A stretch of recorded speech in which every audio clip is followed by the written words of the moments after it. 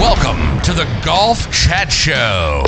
We chat all things golf, from random topics to the latest news. If you need some golf chat, this podcast is designed for you. So if you're on the way to work, at the gym, on the course, on the range, hitting some putts, or just need your golf fix, let's just play some golf. We're here to chat some golf. So get ready and relax. It's now time for the Golf Chat Show with your host, Gotch.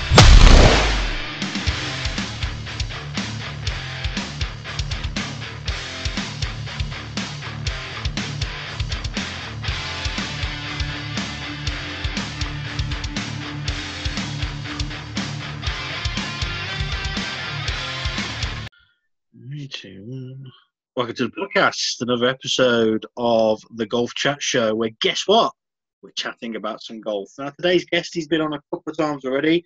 Matthew Brookes, or Brooksy, or Matt Brookes, or I'm sure I've called him far worse in the past and vice versa.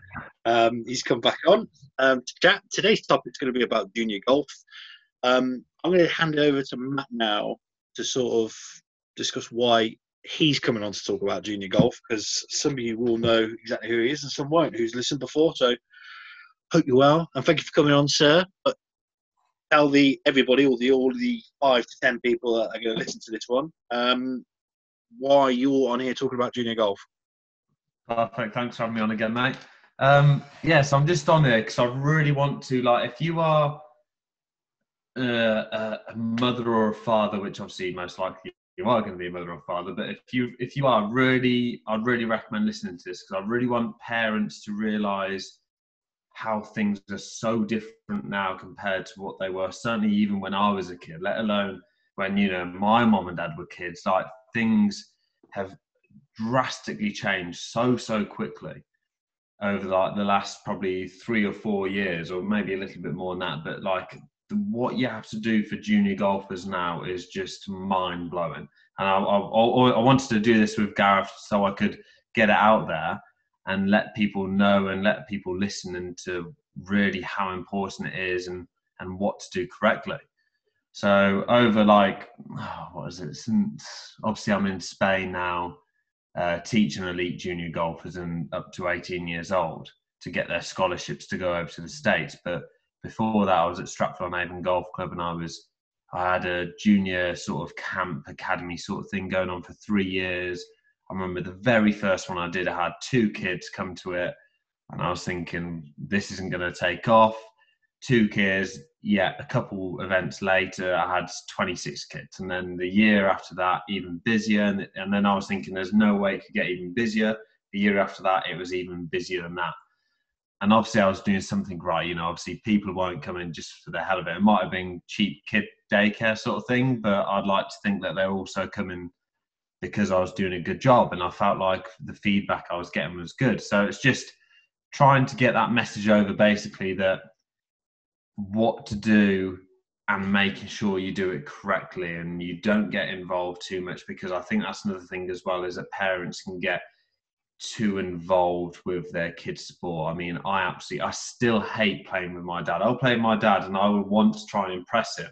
It's the most ridiculous thing ever, because I know that, I'd like to think he's impressed with what I've done, but I don't know, it's just weird. I just get that pressure playing my dad, and almost at times I don't like playing with him. So that can have an effect on a kid who's even younger. So it's just getting that message over, basically, on what to do if you want your kid to do well at golf. Yeah, I was going to say, I don't know, you're teaching junior elite now, aren't you? Europe's best, essentially, I guess. Yeah, some real talent. So, I was going to say some of that you said in the past. You said there's some kid called Tiger in there with +5 or something, did you say? Tiger Christiansen off +4, I think he is.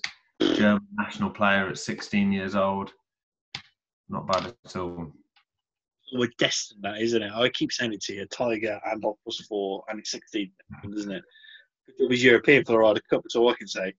Obviously, I know about your camps and so on and so forth. I know they've been quite successful in places as well. And I know you look at things slightly differently as well in terms of junior golf. To have you on to discuss about it. And I know you've given me some tips, pointers on where to go, because I'm pretty much, when I when I've seen people start their PGA and stuff, I know that level 1 was junior coaching pretty much in a basis issue, and it's just literally basics, grip, stance, posture, and away they go. And that's pretty much like level 1 complete. And I know it's moved on quite a bit, just because I can see some of your social channels when you've uploaded the camps. Not only have they just been learning golf, they've been learning fitness as well, and that's been incorporated through the swing as well. That's what I'm reading anyway, or looking at. So I know the first point you said you wanted to really discuss about in a little bit of depth was fundamental movement swings. Fundamental movement skills. So tell us a little bit about that. Yeah, so when it comes to teaching golf, I've got this, like, I was taught from both TPI and the PGA that you've got fundamental movement skills and fundamental sport skills. So fundamental movement skills are movements that relate to the sport. So in my junior camps, I would have fundamental movement sports, which are movements that relate to the sport of golf. So such things as tennis, hitting a tennis ball, throwing a ball, sprinting, medicine balls, getting the kids throwing them up in the air and smashing them into the ground. So that's the sort of stuff where those movements relate to the golf swing, which I'll go into a bit more depth in a minute. And then the other side is the fundamental sport skills. So fundamental sport skills are the skills that relate to the game of golf. And these will pretty much all the time have a golf club in your hand. So it's the skills that relate to what you do on the golf course. So a fundamental sports skill would be, a game I used to do was like noughts and crosses. So you had a noughts and crosses grid on the putting green, and you get the kids to put the ball into a box, which would class, there'd be 2 teams, different colours. Each colour would be a different team, and you have to get the 3 in a row, like noughts and crosses sort of thing. So that would be a skill relating to golf in terms of pace control, aiming in the right direction, and then also a little bit of the sort of what else would be worked on as teamwork. There'd be in 2 teams, and you'd see the better older kids take charge almost and help out. You'd almost see them helping out each other, which is quite a good thing, really. They'd be helping them out and telling them where to aim and this and that. So that's really what my camps were based around. You've got your fundamental movement skills and fundamental sport skills. And just making sure you get them to do both is really, really helpful when it comes to teaching them. So I would, if I had a younger lad, for example, who struggled to transfer his weight when he had a golf club in his hand, he kept topping the ball and couldn't get a good consistent strike, I'd get him to go back to hitting a tennis ball or throw a ball, because most of us have been able to throw a ball from a younger age. And when we throw a ball, without even thinking about it, we will transfer our weight from loading it into our trail leg. We'll go right-handed golfer, loading into their right leg to then shifting into their left leg and then following through so everything faces the target. If you've stuck a golf club into a kid's hand after they've thrown a ball in that same position they finish in, it's going to look just like a golf swing. So if I had a kid struggling to do a full follow through and full weight transfer, I'd be like, right, okay, Timmy, let's go back to throwing a ball. Let's get you throwing a ball, and then let him try and memorize that feeling of weight shift, and then stick a golf club in the hand, and happy days, he goes on to striking the ball much better. So is that, in terms of that then, that seems very similar to what you'd probably teach an everyday golfer or an adult golfer, but are you simplifying it? Is that the difference? Yeah, it's a lot more simplified. It's like, obviously, like I say, you just get them to throw a ball. I mean, to be honest with you, I've had some 8-year-olds throw a ball better than a 50-year-old. Maybe because the whatever age I just said, I can't remember, 7-year-old has been throwing a ball over a period of time recently at school, and we all used to play different games, where a 50-year-old maybe hasn't had to throw a ball for a long time. But, you get that 50-year-old throw a ball 10, 15 times, eventually they'll remember how to throw that ball properly. Maybe what I found with kids as well is actually giving them a target in front of them to try and hit. So having hula hoops I had stuck up on bamboo sticks. You'd have different level hula hoops. You'd have one a couple of feet off the ground, next one above it, next one above that, and you tell them to try and throw the ball between each one. When it came to throwing, I'd probably get them to throw it into the highest one, which was about 6 foot high, just to try and get them. It seemed to work better, where when it was the low one, they didn't really shift through properly. So, and then I'd do the same. I'd get them to do exactly the same drill with a golf club in the hand. I'd get them to hit a low one into the bottom hoop, low one into the middle, and then a little bit higher into the top one. So it's just getting, you're simplifying it, and then you're trying to transfer it into the golf swing. Yeah, you probably could, well, I was going to say, you could use that for everyday teaching, I guess, wouldn't it? That'd be, if you want somebody to understand how to get through a golf, well, follow through, I suppose. Yeah, okay. That seems pretty interesting. Yeah, okay. So with that then, what type of kids were you teaching with that type of movement? Was that teaching them from an early age? Because I remember reading, I think Bob Rotella said in Putting Out of His Mind, a book many years ago when I really couldn't putt, obviously I'm still putting out. So I do remember that he said the reason why kids are pretty good at golf straight away, or putting, or at least at the target, because they don't overthink anything.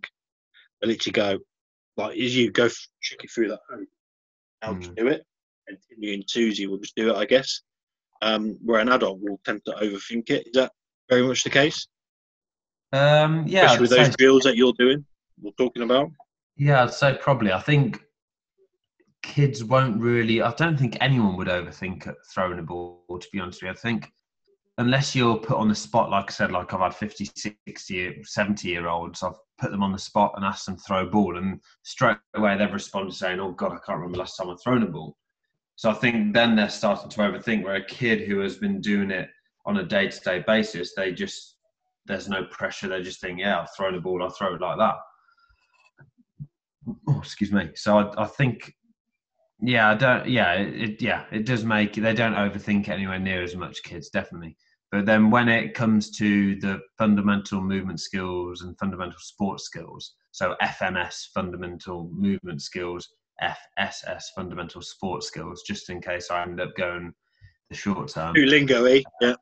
Yeah, so so like I said, I'd basically base my camps around that. But another thing I base them on is their biological age and whether they're having a growth spurt, and also their ability. You know, the last thing I want is a 15-year-old who's been playing golf for X amount of years is coming over and I getting him to throw a ball when he already has the fundamentals of swinging a golf club. So that's where you'd almost put them into ability levels as well. So normally I'd have an advanced group of kids. If I had a big group, where I split them up, and a less advanced group of kids. So I'd get the less advanced group of kids focusing on fundamental sport movement skills before hitting golf balls, versus the kids who are more advanced. I'd get them doing stretching if they were. I'd teach them a better way of warming up. So something that's really important before playing golf is warming up correctly. So the kids have got the fundamentals. The advanced group have got their fundamentals of swinging a golf club. So instead of going over those fundamental movement skills, we're going to go over something a little bit more advanced. We're going to get them doing overhead deep squats and warming up correctly. Versus the little kids who, like I said, you get a little kid who hasn't got the basics, but you relate it back to throwing a ball and they find it a lot easier. So that's where I'd almost look into a bit more depth. I mean, I had kids that I'd had since day one. So I sort of had an idea where they were of their growth spurts, what ability they were, where they were taught. I mean, I remember one of the kids I had from the very first year to the last year, like he was having growth spurts, and he went from being able to touch his toes and doing an overhead deep squat absolutely no problem to literally only just getting past his kneecaps. And this is going on to another thing where the TPI side of things, which I do, where I do the mobility test, and it's mobility mostly. This is why kids tend to swing the golf club so fluidly and easily compared to an adult. So a kid who is mobile, can touch his toes, can get their bum down to the ground, no problem at all from bending their legs, they will swing the club naturally, absolutely no problem. If anything, they'll be hypermobile and they might even swing a little bit long. But when kids have their growth spurts, their bones can grow so quickly that their muscles don't lengthen at the same rate. Now, if you've got a forearm which is say 20 centimeters long, or a femur, say in the leg, which is 20 centimeters long, and then it's grown 5 centimeters in a matter of weeks, but their muscle hasn't lengthened at the same rate. They've gone from having really loose muscles to having really tight, and they've gone from being able to touch their toes, like I said with that lad, to not being able to touch their toes, to then going from swinging the club so easily to really struggling to swing the club and struggling to have a consistent strike of the ball. So that's again where I'd forget about with the more advanced golfers, I'd forget about the basics and go into mobility and warming up correctly to help them swing that club easier.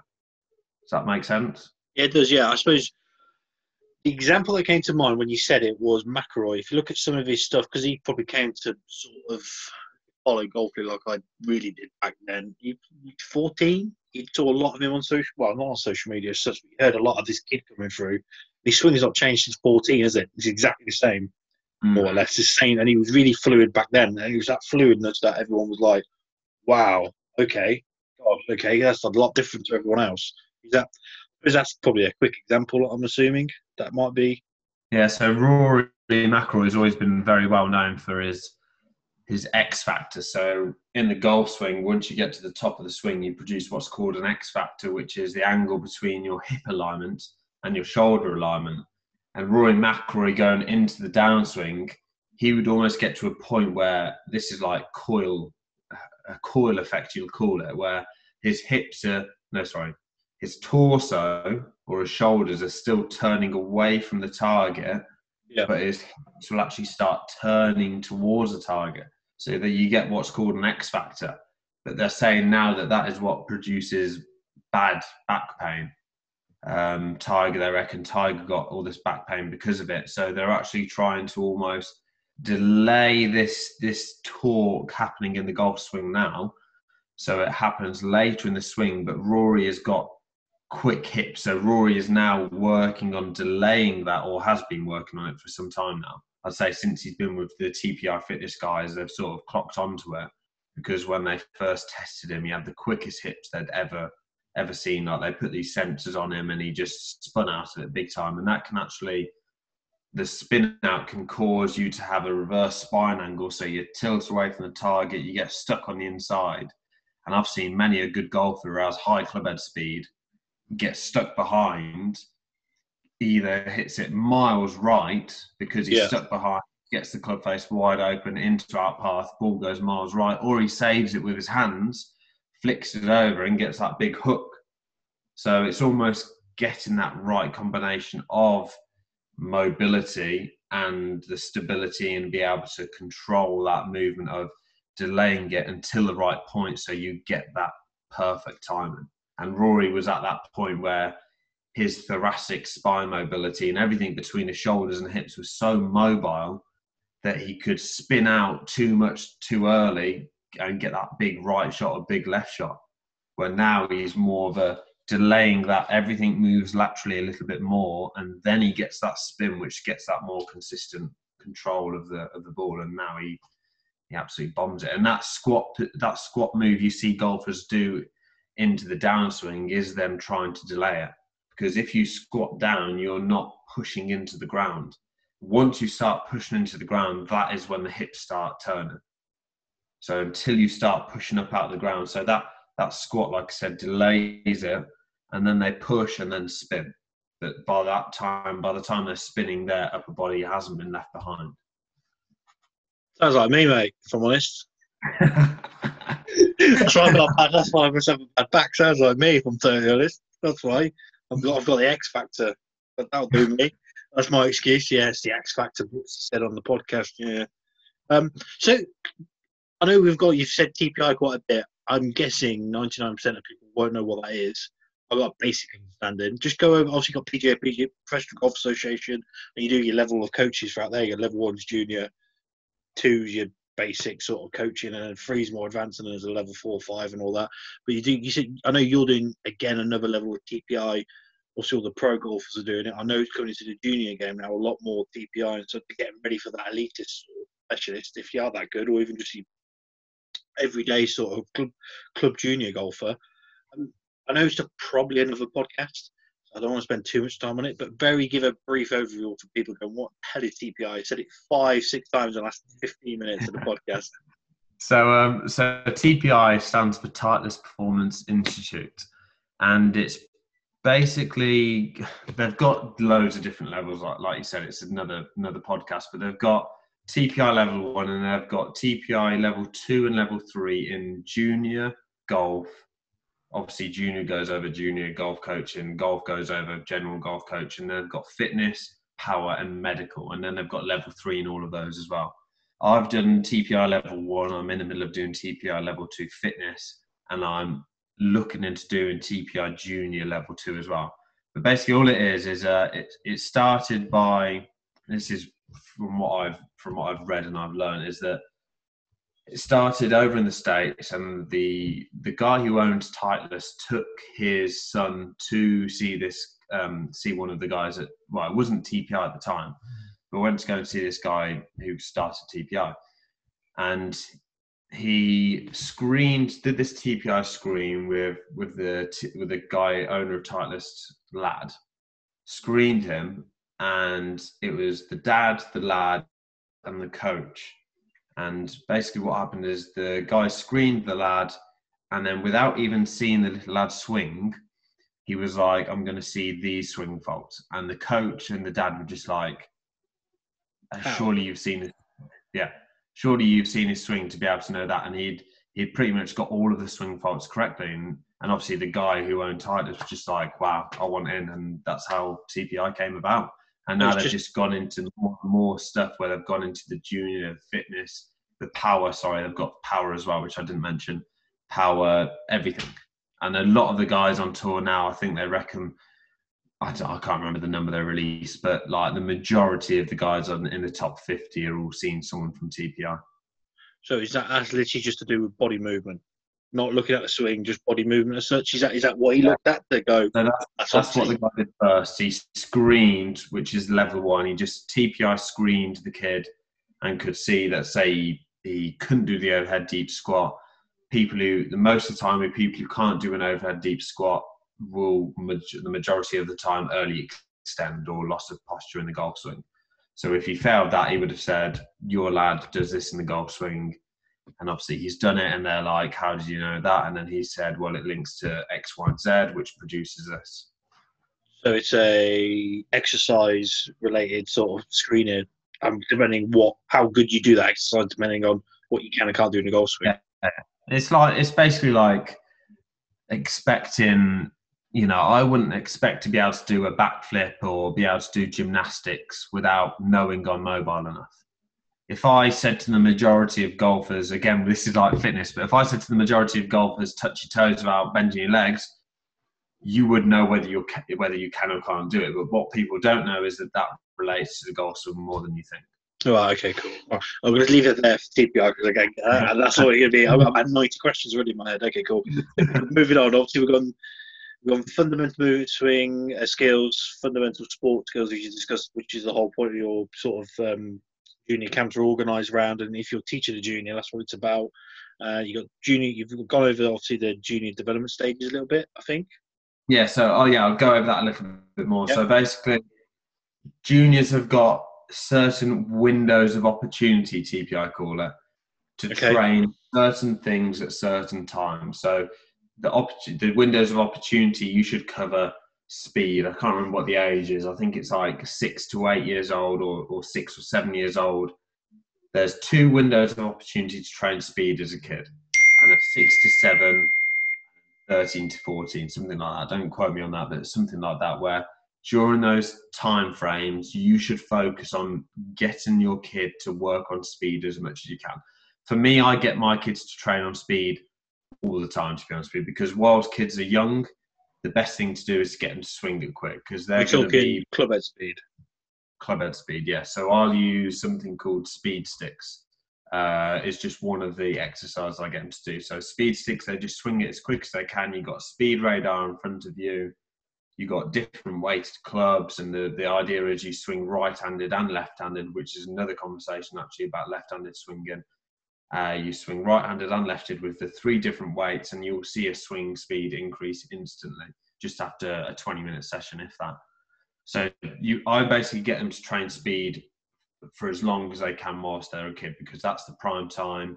The kids aren't strong. They haven't got the muscle development or the muscle strength to be able to control that golf club. Like I said, kids at a younger age, most of the time, are hypermobile, which is why they swing so long, why they swing in such good positions, and making sure that they have the speed whilst they can is the best thing to do. The last thing you want to be trying to do with a younger kid is getting technical as hell with them. It's the worst thing you can do. It's going to make them, unless they pick it up like that, which you'll be lucky to do that, because obviously it depends on their strength, they're going to hate the game. You know, I've seen kids fall out of love with the game because people get too technical with it. That's the worst thing that can happen, really. So it's, again, mate, with the fundamental FMS and FSS, it's making it fun. You know, getting the games, making it fun and enjoyable for the kids, which is why when I did my camps, I had foot golf. I mean, the reason why I got foot golf involved was because if you think, I mean, we're adult. I mean, I started playing golf probably when I was 12, so it's not too bad. Maybe when I was on the full course, 13. But like if you think how intimidating it would be, some kids might find it exciting and enjoyable to go onto the course, but some kids might think this is the first time on the golf course. Most likely they've got a pro watching them to see whether they're good enough to play on the course, or their parents watching them, and they've got the pressure, and they've got to remember what club to hit from where. They've got to remember how many shots they've hit. They've got to remember the rules of golf. They've got to remember not to touch the sand in the bunker. They've got to remember what clubs hit from there. Like, you know, like you can imagine, it's just like in the head and they're going back. What am I doing here? So the foot golf for me was, right, let's take the kids onto the foot golf course. Most kids love football. You know, like majority of the time kids like playing football.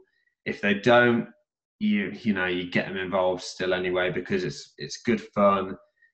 I can introduce them to basic rules, like furthest away goes first, the lowest score after every hole goes first. What are the other ones? Shaking hands after a round. Mind you, I don't know whether that's going to be allowed anymore with COVID going on. Elbow, mate. Elbow to elbow. Yeah, elbows now. Next junior camps, it'll be elbows, happy feet. But, you know, shaking hands after, taking hats off after when you shake hands. Like, it was just getting them into the right method of counting their scores without having to think, I need to hit a sand wedge out the bunker, I need to hit a driver off the tee, I need to hit this from here. Oh, actually, I can't hit the sand when I'm doing that. You know, it simplified it and made it easier and more enjoyable. So when they step on that first tee, they think, I've got an idea of what to do here. Familiar. It's familiar. Yeah. That's the key, isn't it? Yeah. And you could teach them not only just to sort of crack on with the game and don't overthink stuff, but I guess as well you sort of teach them the game. Like you take cap off and shake hands, or elbow to elbow, or fist bump from a mile, or high five now as it would probably be. So yeah, okay. So what's your version on foot golf? Because we had it at Direct Golf, and I was like, it's probably a good idea actually, because football's the most accessible, most popular sport going. You just pick up a ball for £1 and you're away you go. You play football, where golf's not that accessible. No, it's got better, but it's not. I suppose, and with most kids, I don't know if you were the same, but first love, isn't it, as a sport? If you're that into trying to get into a sport, majority of kids will play football. Sort of the way it is, isn't it? There's always a ball in the playground. I don't know what it's like now, but when I was a kid, there was always a ball in the playground. So even if you never played, most kids got involved. They have 20 aside. So I guess trying to relate that foot golf to golf worked well, I guess, especially for juniors. Is that probably a fair assessment? Or it's a tough one, isn't it? I mean, I didn't play golf at school until I reckon I was in year 10, maybe. It was an option at school where you could play golf at school. Yeah. And it was plastic balls. Like, you could bring your own golf clubs if you wanted, but like, it was plastic clubs, plastic balls, and it was just in the sports field. Like, it wasn't anything That's special. my time. I remember that. Hard sport to get people involved. I mean, it's not cheap. You know, it's always been known as, I think, like, for my parents, because my dad played golf after I started, but for my parents, when they were younger, it was probably quite, and it does still get that image, I think, of an old man sport, and it's better now, definitely, but it's that old man sport. Why do you play golf? It's a tough one, like, and obviously, well, I think it's getting better. So we're going about how it's changed almost now. And when I was a kid, it was what people knew at the time. So no offense to my coach who taught me, but it was standing in a line on the range, and it was hitting ball after ball after ball. And you'd have 2 minutes with the pro, and then they'd just teach you a couple of fundamentals. Actually, less than the hour with 12 of you. And then you'd have, I used to not help out. I used to watch from a distance. One of the lads used to have like schools come in and so on and so forth. Driving range where I was working at, and you'd have literally about 4 lads interested, or 4 people, girls interested, and want to learn golf, and you'd spend a bit more time with them, obviously. And then the rest of them would literally stand on the line. You grip this. Okay, there's your posture. Okay, you swing the ball. That will get you through the golf ball that way. Blah blah blah blah blah blah. And then every time without fail, there was like it's sword fighting. Every time, so it was just cards going on, which I can imagine. Obviously, you must have come across that at some point. So, but it's like, and I think this is where it's getting better. Like I said, like from when I was a kid being taught golf to the way I've taught golf, and I do think there are still coaches out there, unfortunately, that still teach that way of when I was a kid. But I think it's getting better. But it's just like, and this is where other sports are easier to make it more entertaining. So tennis, I think, is great. Like, it's really fun. Like, it's more of a team game. I think you get involved with your if you go with a group of friends, or if you go to meet new friends at a kids' camp sort of thing. I think you get involved with each other a little bit more. I think it's been like that for a long time, where when I was a golfer, you'd almost turn up to play golf, you'd stand along the range on your own, and you wouldn't really interact with the other kids at all, to be honest with you. I don't think at all. Where tennis, from what I can see, I mean, I did tennis a little bit when I was a kid, and football, I did football camps at the NFU down the road on Tiddington, like Coventry, I think it was. I went to them. I was about to say that's. Yeah, and you'd mingle. But like, again, it's a team game where golf is an individual game, and you would mingle more. And tennis, I think you can mingle more, looking at it where you got pairs, and you got one side of the court, like you're always playing against each other. So you can have the teams and the camps, and I think it's easier to make little games with tennis, where back in the day, for me, it wasn't like that. Like I said, it was line up, you focus on yourself, you hit the ball, you focus on that little ball, and that's it. And the pro would come and see you for 2 minutes, and that's it. Where now I feel like the way I taught was a lot more entertaining, a lot more fun, and just a much more relaxed environment. And engaged as well, and not getting bored. If you're getting them to do all sorts of that putting pace, and kids are going to each other talking, going, let's do it. They're engaged, aren't they, in the actual, okay, how do I got to do that? Okay, how did I do that? And they'll learn off each other, I suppose. Where old way, it's just hit balls. Cheers, mate. Next. Yeah. It's pretty much that, wasn't it? Yeah, okay. So we talked about... It's definitely getting better, and it needs to get better for the game to grow. Like, I mean, growing the game again is another podcast, really, but it's a tough one. I think it's got to get out of that old-fashioned, expensive, snobby sport, which I think it's getting better at, definitely. Yeah, I know. Well, I know we talked about junior development, junior growth, and opportunities to train, and so on and so forth. You did tell me that you wanted to talk about building an athlete. Do we need to go into that bit a little bit, or not? Yeah, so that's sort of linking back to the fundamental sports skills. So I'll take I'll go into sort of the guys on tour. Most of the guys on tour now are athletes. Like, you look at them, they are absolute. No John Daly's around now, is there? None of them are around. And I mean, I'm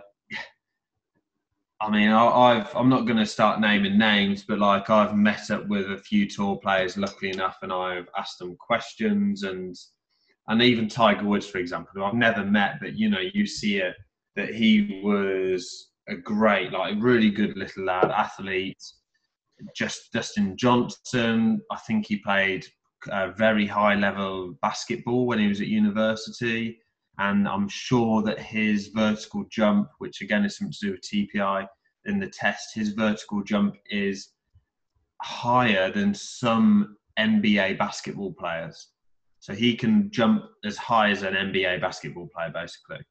So, and Rory McIlroy was obviously a very good athlete, and some other lads who I know, who I've spoken to on tour, like, they were very good at other sports as well, and they almost were in county for cricket and other sports before they even came to golf.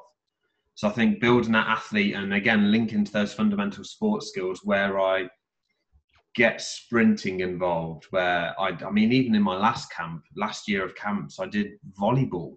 You know, I got a volleyball nest and I got the kids playing volleyball, hand-eye coordination, and then tennis ball. I mean, I had a really good video which I used in one of my advertising videos where I had a girl standing in front of me throwing a ball and having that same sequence of hip turn, and then the rest of the body turns and follows the hand and the ball, or the ball follows the body and the hand.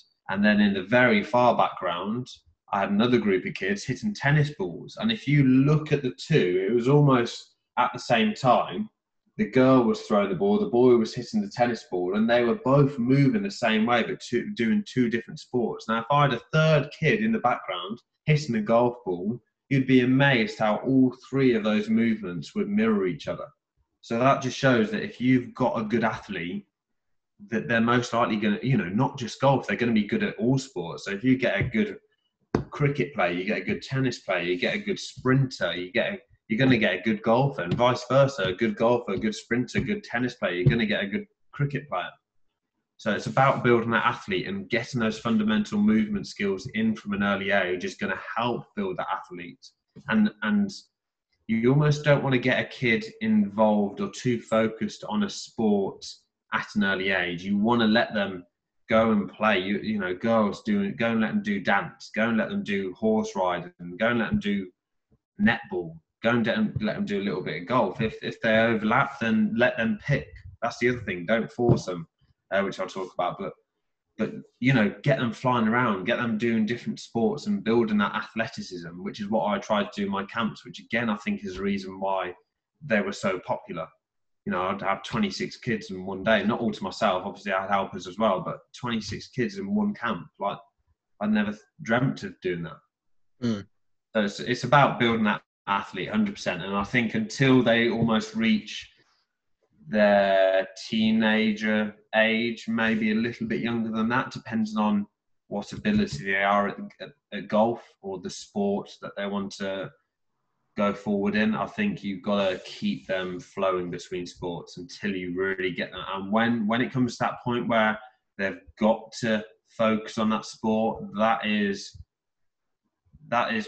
the bread and butter. That is what makes them get onto tour, and what means they don't get on tour. Like I said, again, speaking to tour players I've spoke to on tour, like, I've had tour players, or not a lot, just a couple, where I've spoke to them on nights out or whatever, and they've said they didn't have a social life, like their mom, their dad, and again, this is back to Tiger. They were not allowed to do stuff until they did something. And as bad as that sounds, I think you have got to be like that. You've got to push them out of the comfort zone. So I've been listening, this is mainly due to you, I've been listening to some different podcasts. And there was this one bloke who I listened to on, what's the podcast? I told you I'm bad at memorising things. Game Like Practice, I think it's called. And there was this one bloke on there, and it was really good. And he was going on about a tiger that lives in the zoo and a tiger that lives in the wild. You got two different types of tigers there. You got one tiger who lives in the zoo, who is given everything, doesn't have to work hard. You know, he's fed silver spoon almost. He's given everything. Doesn't have to worry about his life. Doesn't have to work hard. The tiger in the wild has to have so many risks to survive and learn and fight and work hard for his food and for life to survive. So you've got two different tigers there.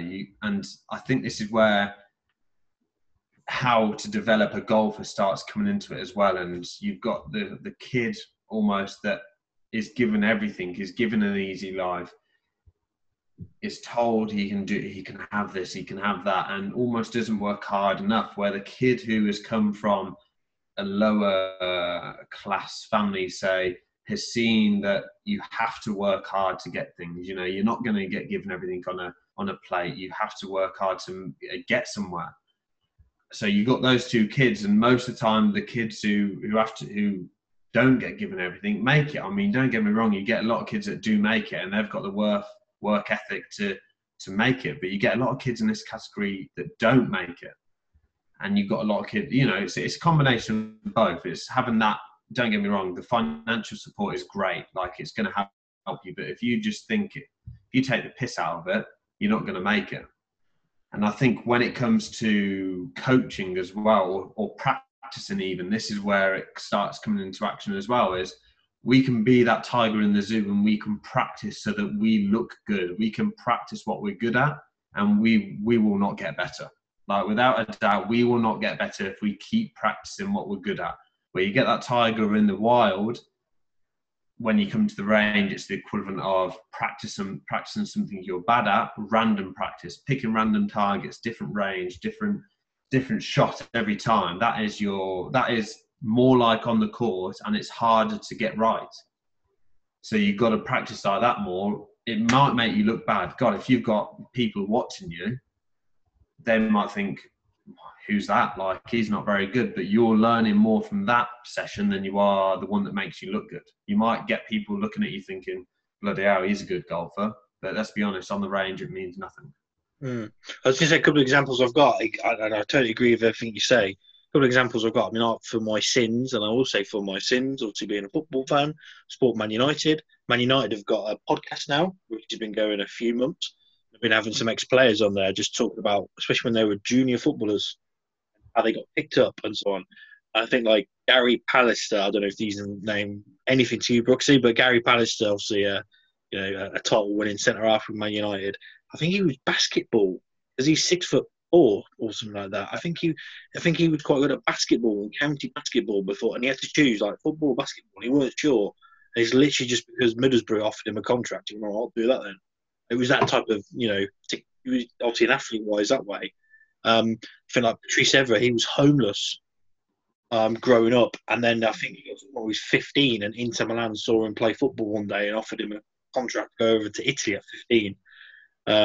But now he's working at the Man United academy, looking at kids and coaching kids all day, and the academy players and so on and so forth. And he says that's one of the big fundamentals they look for: working class kids with the right attitude. Yes, they've got to have talent, but without that talent working alongside the actual, the attitude and the application, I suppose, to do so, they're not going to get anywhere. I think like Phil Neville's another one.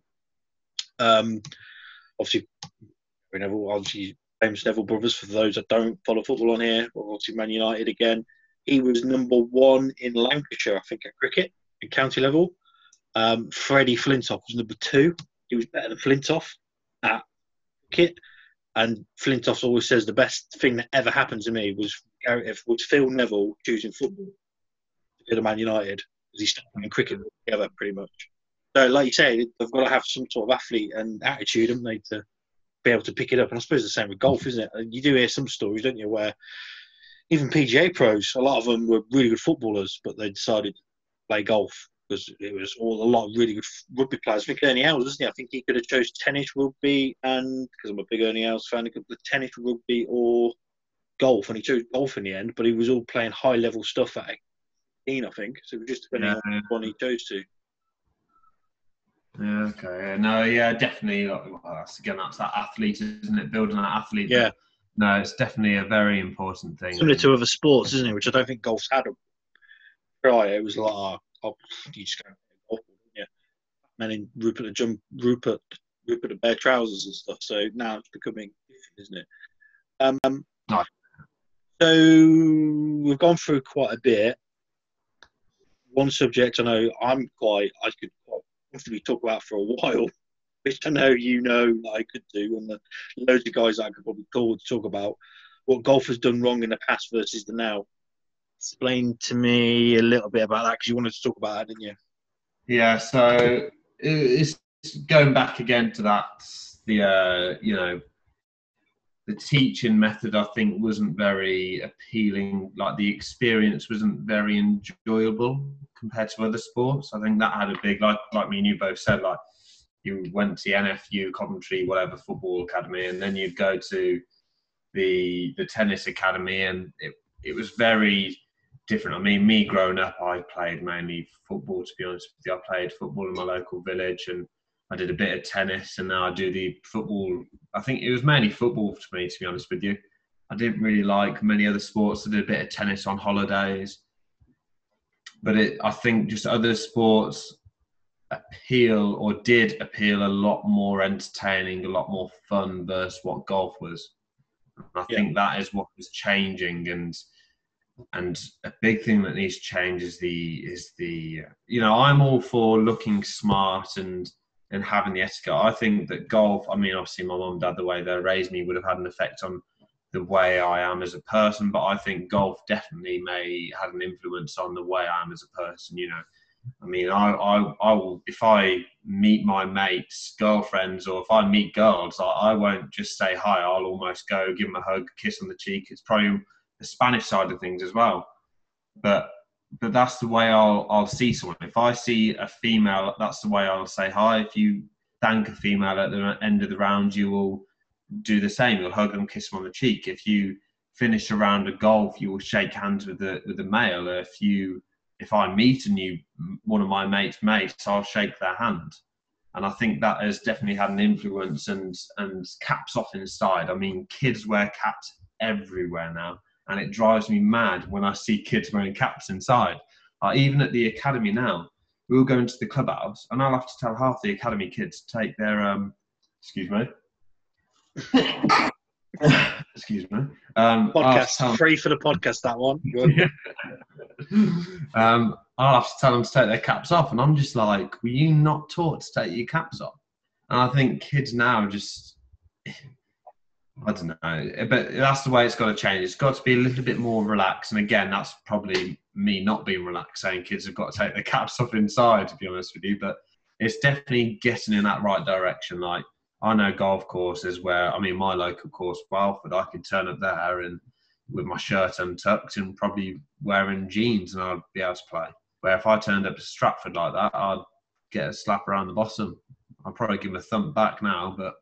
Yeah. What's your thoughts on that, on the dress code, very quickly? Because again, this probably could another podcast, that the topic, but are you someone that say, like, let's relax it a little bit, dress code wise? Or I'll try and keep it towards kids, but I think it's got to change. Like, for kids, I think it's got to be completely forgotten. I think parents should not have to worry about dropping their kids off at a golf camp and have to panic and worry about what they're wearing. For them to come down to a golf club for the day to learn a new sport and do that, And I think, with my like, I did have a dress code in the form I'd send out to the parents, but I wouldn't be strict. If a kid turned up with shorts, with pockets on the side, I'm not going to say, I'm sorry, love, you can't leave your kid down here dressed like that. I'm not going to say, like, for the kids' camps, I'd almost just leave it. Like, and for kids in general, I think it's to a certain point where it starts to need, like, collars, getting kids to wear collars, where for my camps, if they're wearing a T-shirt, it'd be fine. And also after, like, we're trying to grow the game, and if parents come down to pick their kids and their group of friends come down to pick up their kids as well, and they want to have a drink after and they're wearing jeans, they don't want to have to think, well, I've just been told I can't drink at the bar with my jeans on. I'm not going to go to that club again. And that's where golf has almost been killed a little bit. I'm not saying that is the root cause, because parents come up to pick up their kids and they get told they can't wear that and they don't. That's just an example. Obviously, you've seen it. Yeah, that's it. Yeah, an example. I think the biggest thing about that, though, is that if they were, the parents would go, well, I ain't going to go back up here. It means the kid might never ever play golf again. That's it, yeah. Ever. Or if they do play golf again, they might not go to that golf club again. Yeah. So I know the welcome is not very relaxed, so that's bad, but like more relaxed than I think some other courses are. And don't get me wrong, there's clubs all over the country. And those clubs that are still quite, I mean, you've got Little Aston, where you're not allowed in the clubhouse unless you're wearing a shirt and tie in certain parts of it. But that club I can't see that club going into liquidation. And again, Stratford is a very wealthy club and a very strict club in terms of dress code, and I can't see that club going into liquidation. So there are clubs out there, don't get me wrong, that will keep the tradition, and there will be members that like that tradition. I'm almost a little bit more of a traditionalist within reason, that it should be that way, but at the same time, I think there's a time and a place when it should be relaxed a little bit. No, I agree. I know there's another topic as well where it goes, how golf needs to follow other sports, and then it goes back to what golf has done wrong in the past. And there's one thing that I always thought, if I was ever lucky enough to own a golf course, the first thing I would do is under 18s. So that means that every member there who's got grandkids or even lads and girls and anything like that, their own children, free of charge. Member, free of charge. End of, period. To get them involved, because the last thing you need to do is kit out a kid. Let's say they have got some talent, and let's say they have a handicap of, say, I don't know, even if 20, if it's above 20 at the age of 16. And now with the price of golf clubs, they're probably going to be on the verge of looking at actual men's sets, or lady sets. That's going to be probably 500 to 800 quid to get them set up equipment-wise. And you got the clothes and the shoes and everything on top just to keep the tradition. And then you're asking them to top of that is paying a membership. I just don't think I'd bother with it. I'd be like, look, come play golf. You concentrate on what makes them better. And I think from a long point of view, if I was a golf club owner, I'd be like, okay, cool. So you've got these juniors that are free of charge. One of them becomes the next Rory McIlroy out of nowhere. What great exposure for the golf club. Then will entail getting more members, more green fees, and so on and so forth. I think that big needs to happen. That's what I would do anyway. If it was me right now owning a golf club, free of charge for anybody under the age of 18. I mean, I don't know how much golf get from junior membership, but it's peanuts compared to, well, certainly it's Stratford. Again, it's still got a joining fee, but Stratford's membership for kids, like, it's peanuts compared to what the full members pay. Yes. And I think certainly I would say up to the age of 16, because again, I think if you let the kids at that age at 16, it's going to be that more serious stage. And I think if the kids know that the membership is being paid for, they might take it a bit more serious, and it might make them concentrate a little bit more. Where at 18 years old, most of the time they're going to be going to university, so it's not going to matter. But I think at 16, if the kids know that their parents are paying, certainly this would be my almost thought, is if I knew my mum and dad were paying for something for me to be a member at, I'd take it a little bit more seriously. Okay. So I think up to 16, that would be better, because again, that's the age where they've got to start focusing on golf, if that's the route they want to go down. See, the Oaks brought that in about 18 months ago where I'm at, where it's free for under 16s. And they've got no junior golfers up there. I felt staggered to see where you've not gone to every single school in the area and gone, we can offer you coaching, we can offer you this. It's free. The coaching's not, but the actual playing for the access of the course, when other members are out there, it's free. Yeah. And for me, for one, being an ex-junior golfer, I won't give a monkeys. We weren't paying anything. Just because, they're the future of the club. Yeah. Even for the guys that are not going to be the elitist PGA guys like yourself, or even tour players. So, yeah, I don't know. It's weird. Probably 16 is probably sensible. Yeah, probably right there, Brooksy. But again, going back to Stratford, like as an example, Stratford, how many guys paid for their own membership? I did. To save up, I was working since I was 14. You could work. Other guys didn't, did they? So I'm like, well, got a joining fee there. I mean, that will cover it. They're not going to lose anything, are they? So, so how does golf needs to? I mean, is there anything else golf needs to do to sort of follow other sports? Do you think? Just make sure it's fun, really. Like, so I think tennis and football and everything is a lot more enjoyable. But again, golf is getting in that direction, definitely. And I think it's from if people are educated better, the coaches, for example, like the PJ now is definitely, obviously I didn't do it years ago, but when I was there, it certainly gave me an idea on how to coach juniors better. I can't remember fully now what they sort of said, but I think maybe a combination of the TPI stuff has sort of taught me in that way of teaching kids as well. So I can't say it was all the PJ, but certainly the PJ did talk about junior golf and how to now correctly teach them versus what it used to be, sort of thing. And they did mention the FMS and FSS skills during that degree. Okay, they're changing all the time then, which is good, I guess. Okay. If there's anything else to add, we'll move on quickly to the next one. Club fitting for kids. Yeah, no, Now, this now is when I was fitting clubs, you had US Kids, I think it was US Golf Kids, is it? US Kids Golf? And it was literally how tall and how old you are, and that's your colour code. And that's your set, young man. There you go, 100 quid, or whatever it was. And for slightly older, it was a little bit more like, okay, well, he's just starting golf. He's 15. He's not quite at the... He's too big for the junior sets. But it's going to do something else. We've got to go get a cheap box set. And we used to offer like down and loft and lie and so on and so forth on that box set, much as we could do, I guess, because it was a cheap box set and you can't really do much on the loft and lie, really. You could do bits, but not wonderful amount. I'm guessing, by the way, you've asked me to bring that up, is that it's moved on from that? Is it fitting for kids? Is it moved on from just the old colour-coded, you're 6, you are blue? Yeah.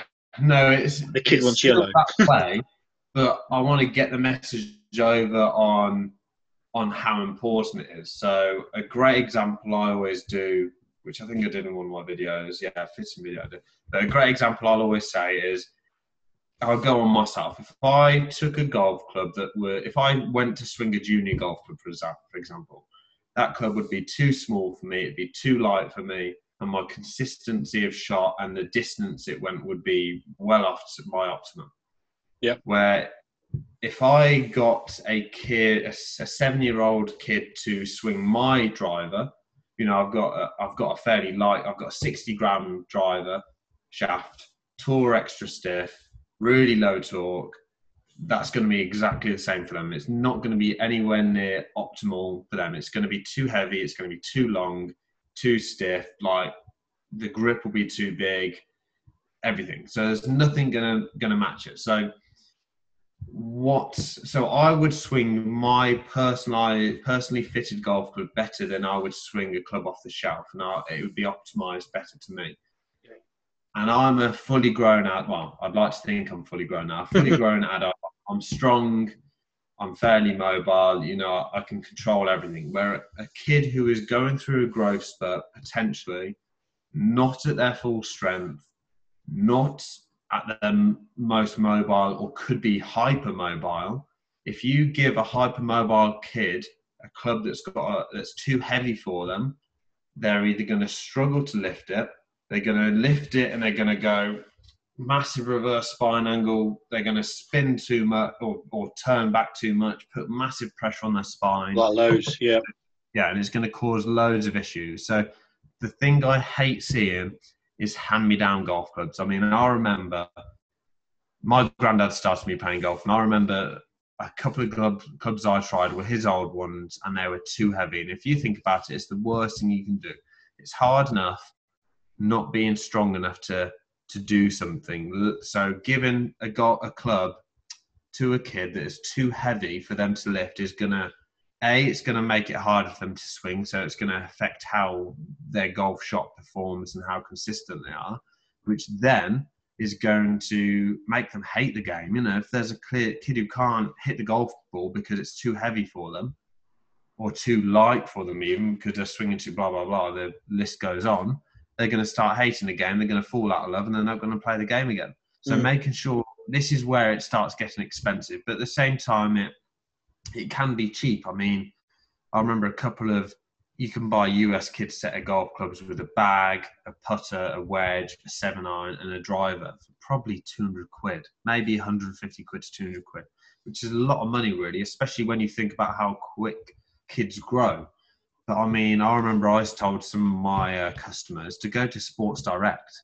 And for a kid that's just starting golf, you know, they've got the same colour code thing. You just work out, or it might not be colour coded, it might be age, which isn't ideal because you've got your biological age, which a 6-year-old kid at one biological age could be X amount higher than another 6-year-old kid that's at a lower height because of their growth spurts and their whatever. So, but anyway, so making sure, basically just going to Sports Direct, you can buy a driver for like 15 quid, a 7-iron for 10 quid, a putter for 10 quid. You know, you can get a fairly basic but good enough set of golf clubs to go on the range with your golf coach to start a kid off playing golf, and they're going to be the right length, give or take an inch or two, and they're going to be the right weight.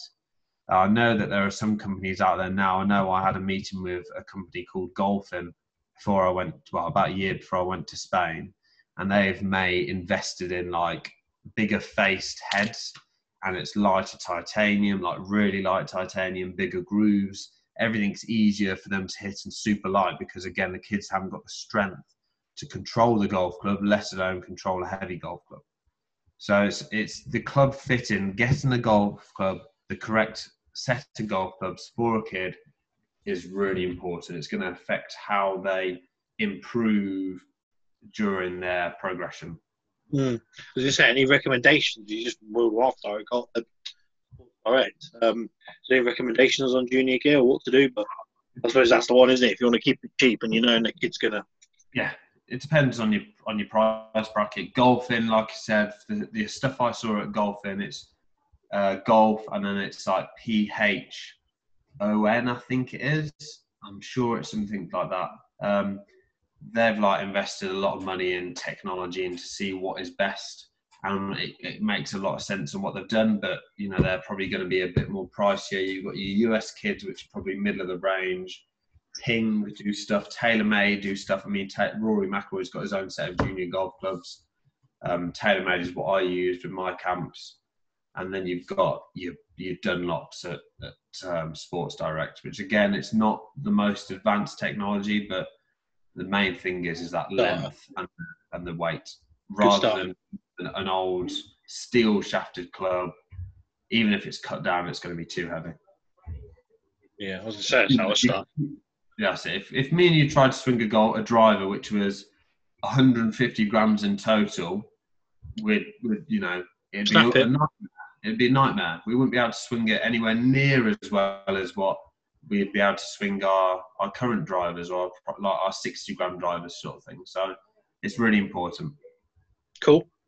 And you obviously touched us then about mobility and growth spurts. Yeah, so that's just obviously that all builds in with the FMS and FSS really, and that's why kids' golf swings can change so quickly. It can go from being fluent and easy to next thing them topping the ball and really struggling. So one of the kids who I used to teach before I went to Spain, before I left, I recommended them to go to X, Y, and Z. I'm not going to be going names again.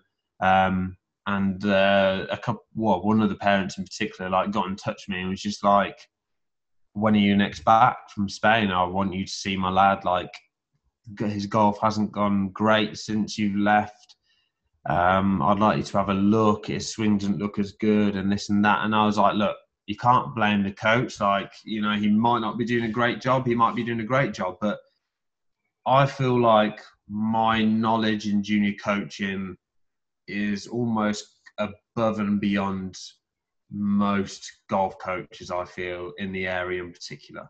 I feel like I'm lucky enough to know the fitness side of things and the golf swing side of things. I feel like those two together makes me have a better understanding of how the golf swing works for both older generations and younger generations. I feel like that for me is a benefit. Like I said, like golf coaching and fitness company, like that is something where you've got two parts of the golf game from one person, where you'd normally go to one person to another person, blah blah blah.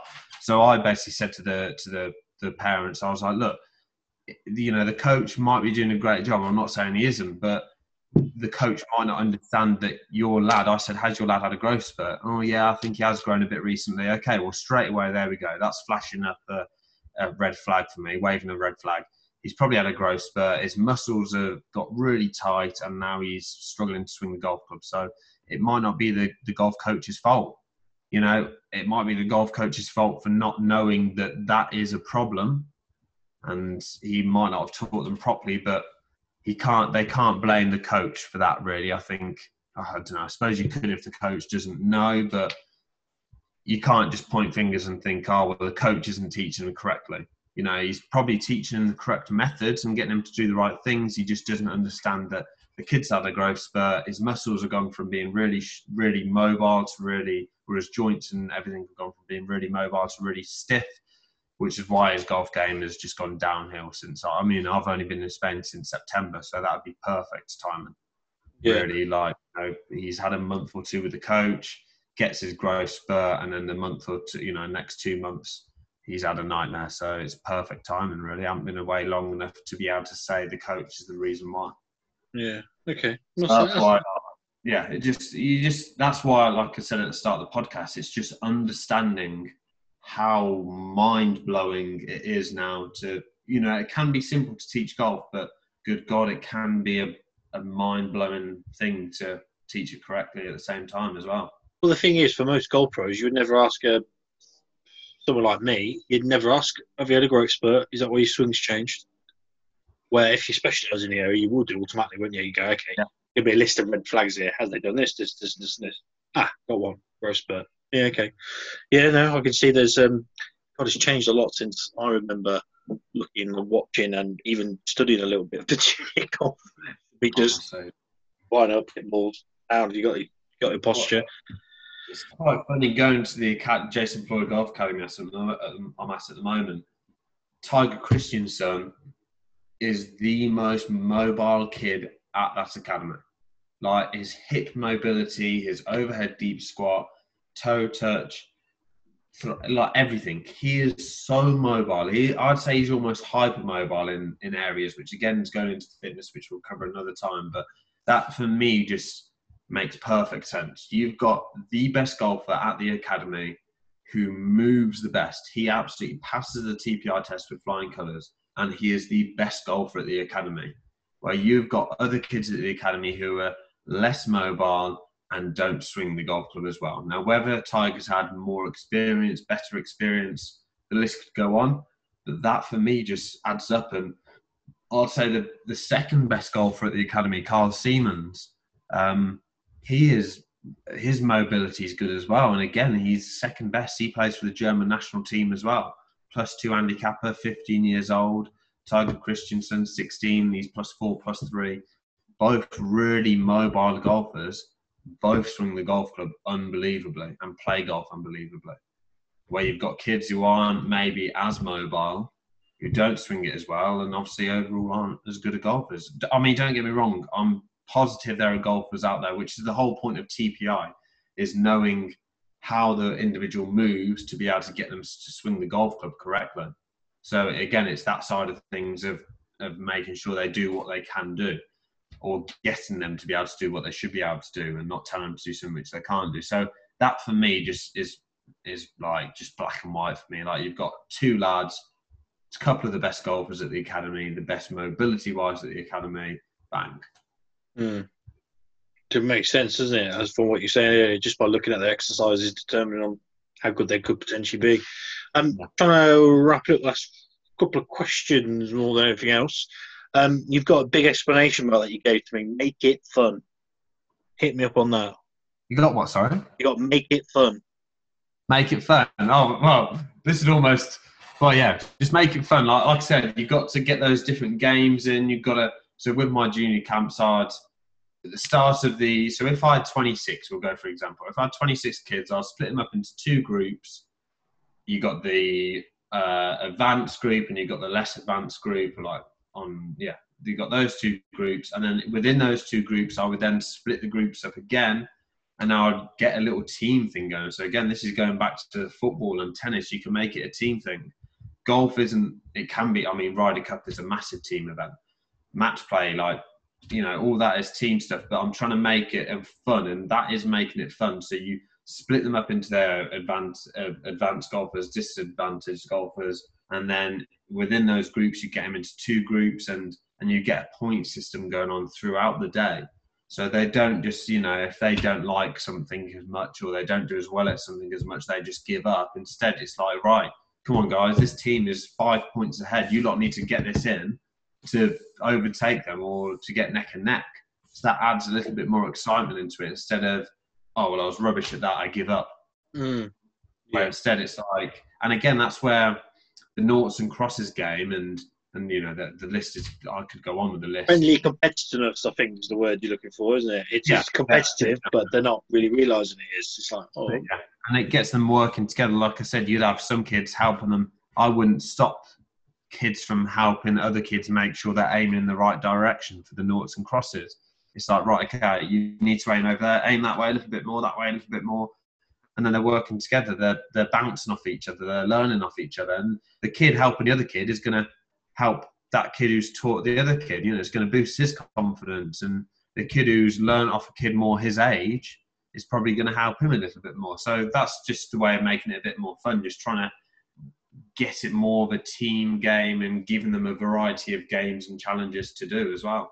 And don't get them stuck on one thing at once. Just give them a good variety. Like I said, tennis, volleyball, stuff like foot golf. We'd chop and change between everything. One random question I'm going to ask you very quickly before I ask you the last 2. How did you get into it, the junior golf-wise? Obviously, you sat there and you've gone, right, if I'm going to specialise in something, I'm going to do junior golf. Was that type of, did you take that and go, nobody's doing it in the area, so I'm going to do it? Yeah, no one was doing it in the area. And almost from the TPI stuff I'd followed, after doing my PGA stuff, I sort of thought, no one's doing it in the area. This is a good opportunity, this isn't. And at the time, obviously it was probably 4 years ago now, it was big on growing the game. Like, everyone was talking about growing the game, and Stratford were talking about trying to get more junior members, believe it or not. We've got enough down there, Jesus. So I was just like, perfect. And, the first one I did, I had 2 kids, and I was just like, and I think the second one I had like 10. And then I think in the first year I had 1 camp which was full, and then the year after I had 2 or 3, and then the final year, it was just chocker the final year. So yeah, I think it's just almost seeing the opportunity of no one else doing it in the area, thinking I'm at a golf club which attracts the right sort of customer base, maybe a middle class to upper class sort of family range. They can afford it. Not that I was expensive, but golf was probably a bit more in the family and a bit more appealing rather than, I don't know, I've got to be careful with my words now, rather than a sort of a lower class family who might not have had the opportunity to play golf and might not think it's affordable. Well, no, I mean, there's nothing wrong you're saying there. Like I say, there's a reason why I've played rugby, I've played football. There's a reason why those working class families do football and boxing. It's cheap and it's accessible, and you've got your equipment there already. To where you've got your sort of middle class, where you've got your rugby, your golf, your cricket, I guess, one middle. So, it's just the way it is, unfortunately. Yeah. You get the odd one that you come through and from background, and vice versa, and it happens. But yeah, no, I don't think you're saying anything out of turn. That leads me on to now. How does your camps work? A bit of an explanation behind that. How they work? So, obviously, in Spain or when I was back here? Sorry. Let's go both. Whatever you want to do, mate. Whatever you want to do. I'm happy either way. But I know that you actually work for a school, don't you, in Spain? Yeah. You're not doing your camps as such. Yeah. So it's probably not so much a camp in Spain. It's just more of it's a bit more advanced in Spain. It's not so much elite school, isn't it? Yeah, that's it. Yeah. So we basically just teach them to get their scholarships in the States. So we teach them at the best. It's basically what I do, just more advanced, really, or what I did before over here. But with the camps when I was here, like I said, it was just split them into the correct groupings, and then depends on what groupings they were in, I would get them either doing the fundamental movement skills to start off with for the less able or less experienced golfers, to then relate that back to the golf swing, to then a bit of foot golf. We'd do long game in the morning, for example, over on the range, and then in the afternoon we'd swap it over and we'd be on the putting green doing chipping, putting, which would involve, again, team games, individual games. I'd have different stations, and then the other group would swap over. So we'd have the other group, let's say the advanced group, were over on the range in the afternoon. We would maybe do a little bit of, we'd do mobility work, doing a correct warm-up to start off with. And whilst they're doing the correct warm-ups, I can almost examine how they move. Again, this is going with the TPR. I'd get them to do overhead deep squat. And I could see the kids who could do it, and I could see the kids who wouldn't do it. I'd get the kids to do what we call a reverse hamstring stretch, where you start in a ball position on the floor, and you actually, instead of going from standing tall to bending over from the hip and touching the toes, would start in the ball and actually extend up into a standing position. Okay. So it's how we stood up. So we all started on the floor, and we started on all fours. We, when we were a little kid, we went from all fours onto 2 feet. So the whole point of the dynamic warm-up of the hamstring is you start from the ground and come up in the dynamics phase. So I'd get them to do that to start off with in the warm-up. Then we'd do some strength and conditioning stuff, some sort of medicine ball stuff where it'd work on their speed. Like I said, you've got to be working on speed all the time, their strength and their speed for the older, more advanced golfers. And then we'd get on to hitting balls on the range. And then instead of foot golf, I'd give them the option again, making it fun. If the kids prefer to go and do foot golf, even the more advanced ones, I would give them that option at times, where at times I'd be like, right, okay, we did foot golf last week. We're going to go on the course this week, and we're going to do a Texas scramble. So again, that's that team game, making it fun, where if they're doing an individual game at that age, they might have a bad hole and think, well, that's it, I'd give up. Where at least if it's a Texas scramble or something like that, it's a bit more fun and it's not over after one bad shot. So that's the sort of thing. It varied, depends on what ability group it was. And I would most of the time be with all the time I'd be with a more advanced group. I'd have lads who worked for me with the younger group who I would, explain what I want them to do. And I had them working for me for a reason, because I felt like they were good enough to do it and they understood it. If they didn't, I'd explain. But yeah, that's sort of how the camps would work, really. Cool. And I know I've had a lesson with you. I think it was about 18 months ago now. You certainly opened my eyes. Totally different to probably old school coach, or just work on the basic and the fundamentals. And then you just said, oh, you're not moving your hips, you're not clearing them. I was like, okay. And then you got this mat out in there that is told me where my balance was and where my weight transfer was. But you also do one-to-one as well. So yes. A little bit about that, about your, I suppose, methodology, I guess, or your theory behind teaching one-to-one. Because you don't just do juniors, you also do, I suppose, guys like me, I guess, or the everyday golfer. I'll keep it to the juniors for the one-to-one, but with the junior one-to-one coaching, it would literally be the camps, but compressed down. So again, I'd get them through, again, it depends on what, it's literally the camps compressed down, but it depends on what ability, what age they are, biological age and physical age. I would get them to start with fundamental movement skills or mobility work.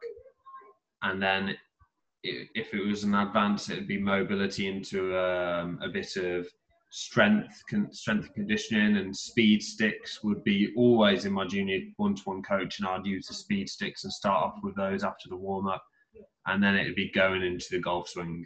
And again, like I mentioned, depends on their age and their growth spurt, and their ability would depend on how I'd teach them. So if they were a lad who was, or a female even, who was stronger, got more control of the club, I would get them to do more technical stuff.